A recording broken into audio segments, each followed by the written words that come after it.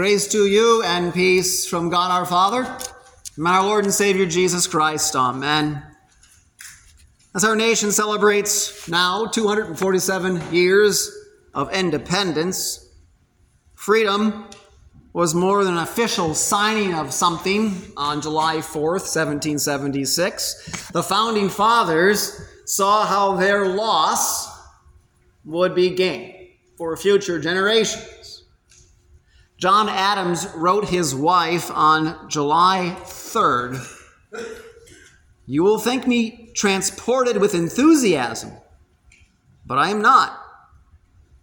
I am well aware of the toil and blood and treasure that it will cost us to maintain this declaration and support and defend these states.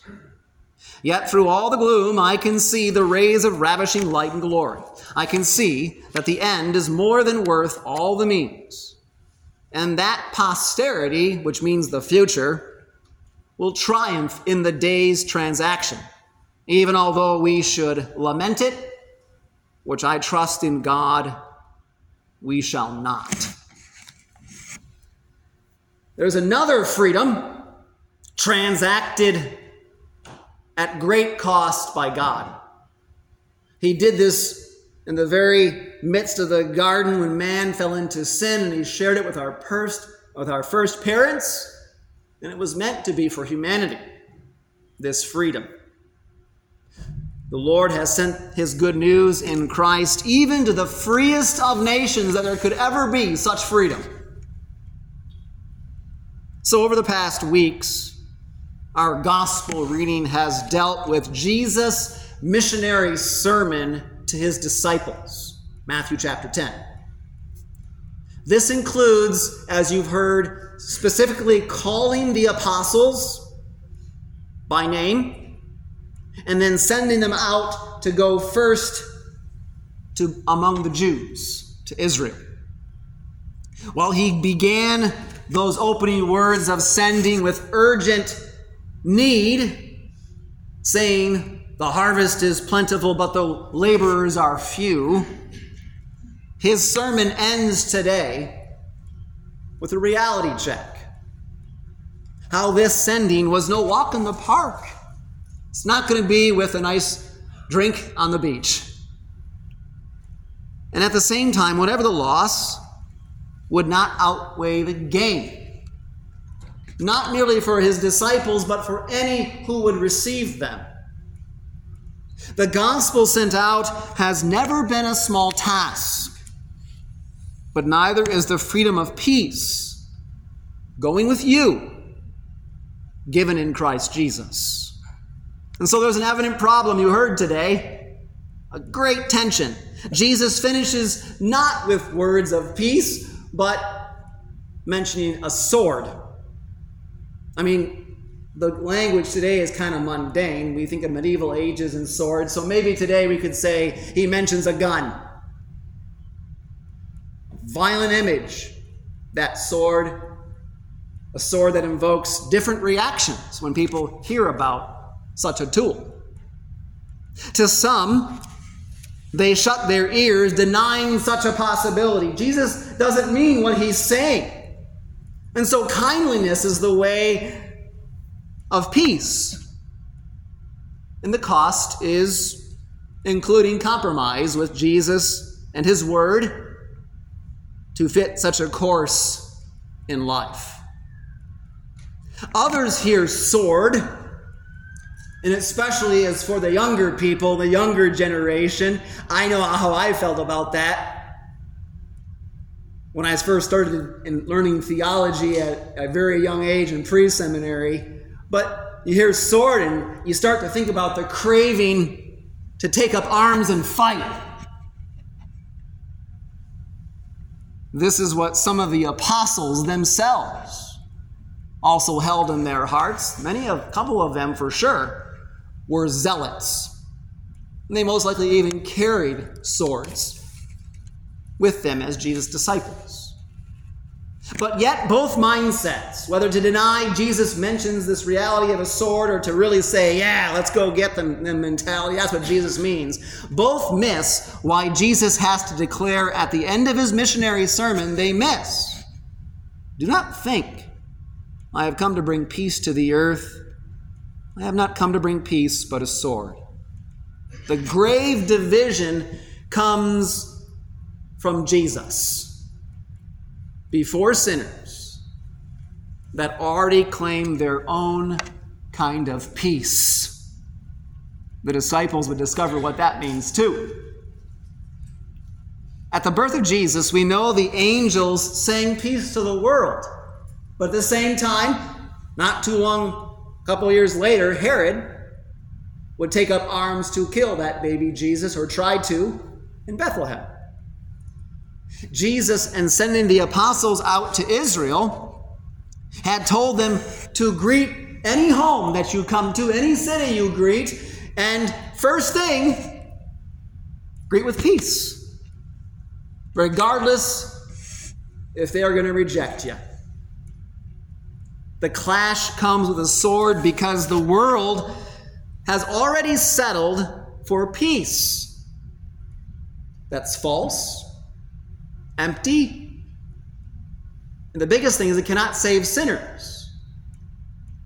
Against deceptions of peace, Jesus later told his disciples on the night when he would be betrayed, he told them, I have said these things to you that in me you may have peace. In the world you'll have tribulation, but take heart, I have overcome the world. Christ's peace is yours, and repentant faith holds to this freedom from Satan's darkness. For a nation that wants to celebrate freedom, we're sure kind of loose in coming to the Lord to repent and believe the greatest freedom that God can give to any people in any nation as a gift given his Son. It's not about falsehood, but forgiveness. Not being captive to death and the worries that it brings, but joy and eternal life. And the honor to call God our Father. The baptized know this battle within. You know the battle because you're a saint and a sinner still. But the world also presses against this peace. You know this. In many ways, far more than me.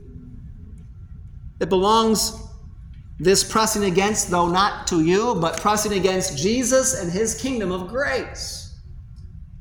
And so opposition against the gospel is going to hurt. Matter of fact, it is Christ going before our very lives when we feel that kind of a hurting. It's not the hurting like when I woke up literally this morning, before my wife woke up, looked out the window, and, oh Lord, a tree branch that's the size of Lord knows what, laying out there just missed my fence. That isn't the hurting we're talking about. In every way, it's a personal kind of pain. And so this does cause deep grief. And a person's enemies, Jesus says, will be those of his own household. For some time, cultural association to the church and Jesus have been there.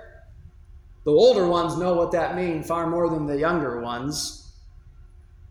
But that was a love on the surface, unable to last. It's kind of like the veneer on a table as it gets down thinner and thinner. It's hard to imagine any here who have not felt the sword Jesus speaks of in their family. You find this suffering with the saints of old, so don't lose this perspective. Don't become too narcissistic. The saints of old knew this right off. Cain with Abel. Later, when Israel was a divided people, fighting over their false gods. Even our Lord felt division in his family. And when someone asked him about, here are your mothers and your brothers, you know what Jesus says, my mother and my brothers are those who hear the word of God and do it. Jesus makes clear love is not love when the fourth commandment, that's the family stuff, betrays the first commandment, seeking to silence the gospel mission sent out. I know this personally as a pastor. Visiting family can be tough because everybody knows my job, and so no one talks about it. It's right there. Just like you may feel that same thing in your family in a different way by being married, and holding that marriage by grace, or just praying before you eat. Causing opposition is not the purpose of Jesus, but it is the result. For his word and peace goes even before our families. To have Jesus is to also know you're going to have strife. If this pain cuts deep, remember the love Jesus sets before our life. Behind all these aspects of suffering is how the Lord knows our weaknesses and distresses. Love for family, avoiding the cross, or denial to lose one's life falls prey to the world's peace. And yet a better love is going before our life, and it belongs to Jesus, and we know why, because he is Savior and the Lord. It means paying attention to him alone, because no family ties, hardship to bear, or personal gain to celebrate will save us from death and even hell itself. Jesus is not against a good life, though. He wants you to grow up. He wants you to learn good things, get a good job, marry the right person, have a family. All that's good life. That's nothing wrong with that. But his eternal peace stands out from all the rest of it. Because a spouse can die or leave. Children also can die or leave even the family. All these can hurt very deeply, but the eternal peace of Jesus stands out. He saves us by holding up his faithfulness as God, speaking the truth for our peace. So you just have to hear it from your pastor. It's going to have to be read in the scriptures for what it says and taken very seriously, because Jesus wants us to know the truth. Nothing is more than me, he says. Yes, follow me. And no, not you, but for my sake. Since it was in his cross and giving of himself, Jesus even felt division and abandonment by his Father for our peace. Instead of removing the sword, the living Jesus now renders his service by word and sacrament. He still comes to say, I'm here to care for your wounds. This forgiveness, renewal, strength, and comfort the world cannot give as peace. It can keep trying to borrow money. It can keep trying to elect great leaders to solve all the problems. But what Jesus brings, the world cannot give. Since it is to trust and count on Christ alone. The gospel sent out is such a great task. And small churches really know what that means. Rely on the freedom of peace that Christ goes with you, with us. Just as our Lord hears our prayers over the strife, he ends his missionary sermon with the better promise, that last part. Whoever receives you receives me. And whoever receives me receives him who sent me. The word sent out is not isolated. This is the problem today. You think it's my opinion of purely an individual, even you when you speak. But it's not. Jesus goes with those confessing him before the world. Missionaries go to distant lands for him. Pastors are called to be servants of his word. Even the baptized confess Jesus in their life, and you know that pressures maybe even at a job of what that may mean today. This faithfulness to another means a friendliness, and this is the careful part, Wabash people. It's more than a friendliness to you as a person.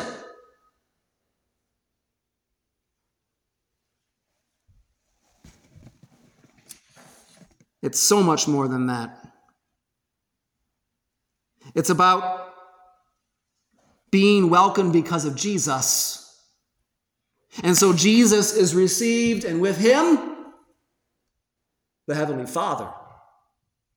When people welcome you in that way. The gospel of peace is that message of the cross, including the promise Jesus is reconciling by the word to others through us. So even as you hear me as your pastor, there is Jesus by his word doing what he promises as you believe in him, not me. Instead of a disappointment, there is peace given before life at the present. Our Lord made the personal claim in what he ends today. And whoever gives one of these little ones, even a cup of cold water, because he is a disciple, truly, I say to you, he will by no means lose his reward. Now here's the thing. Most people think this is talking about children and the poor. But it's actually about the care shown towards Jesus' disciples. It can be children, like in confirmation, or those in the church who are truly struggling with poverty. But it's really about Jesus' disciples. God delivered peace to his servants long ago, like to Elijah, cared for by a widow. Remember that?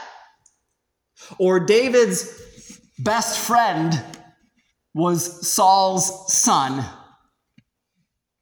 who was his enemy.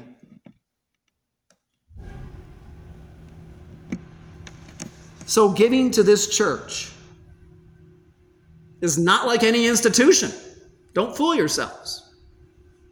But to the body of Christ, with peace upheld by the word at work in our midst. Not just by me, but that's the public thing, but within all of us, and even our homes. The smallest care extended to missionaries, pastors. And so thank for the anniversary cards. That's always uplifting.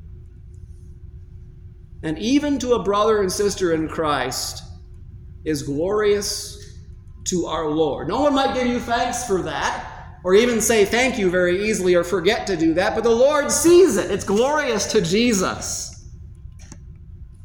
This aim of care goes above the law. So don't ask me for a list to do things. Pastor, what can I do to make sure people know that I thank them, or what can I do to help people in the church? You really want me to give you a list? Love doesn't look like that anymore. St. Paul says, we serve not under the old written code, but in the new life of the Spirit. And so how did Jesus give and care for his disciples? How did the disciples care for each other after Jesus rose from the dead and ascended to glory, that the church would live amongst itself in love? This aim of care is a great thing. Our nation upholds freedom, but don't forget, it's still bound to the world's way of peace. It sort of works. I'm glad to live in the land of the free and the home of the brave, but not like the freedom going with you in Christ. He secured this all by grace in his death and resurrection to save sinners. While discomfort may be among the baptized, everlasting peace is Jesus freely before you all. Amen. The peace of God that passes all understanding be with your hearts and minds in Christ Jesus and in this place to life everlasting. Amen. At this time, we rise and continue singing the offertory on page 192.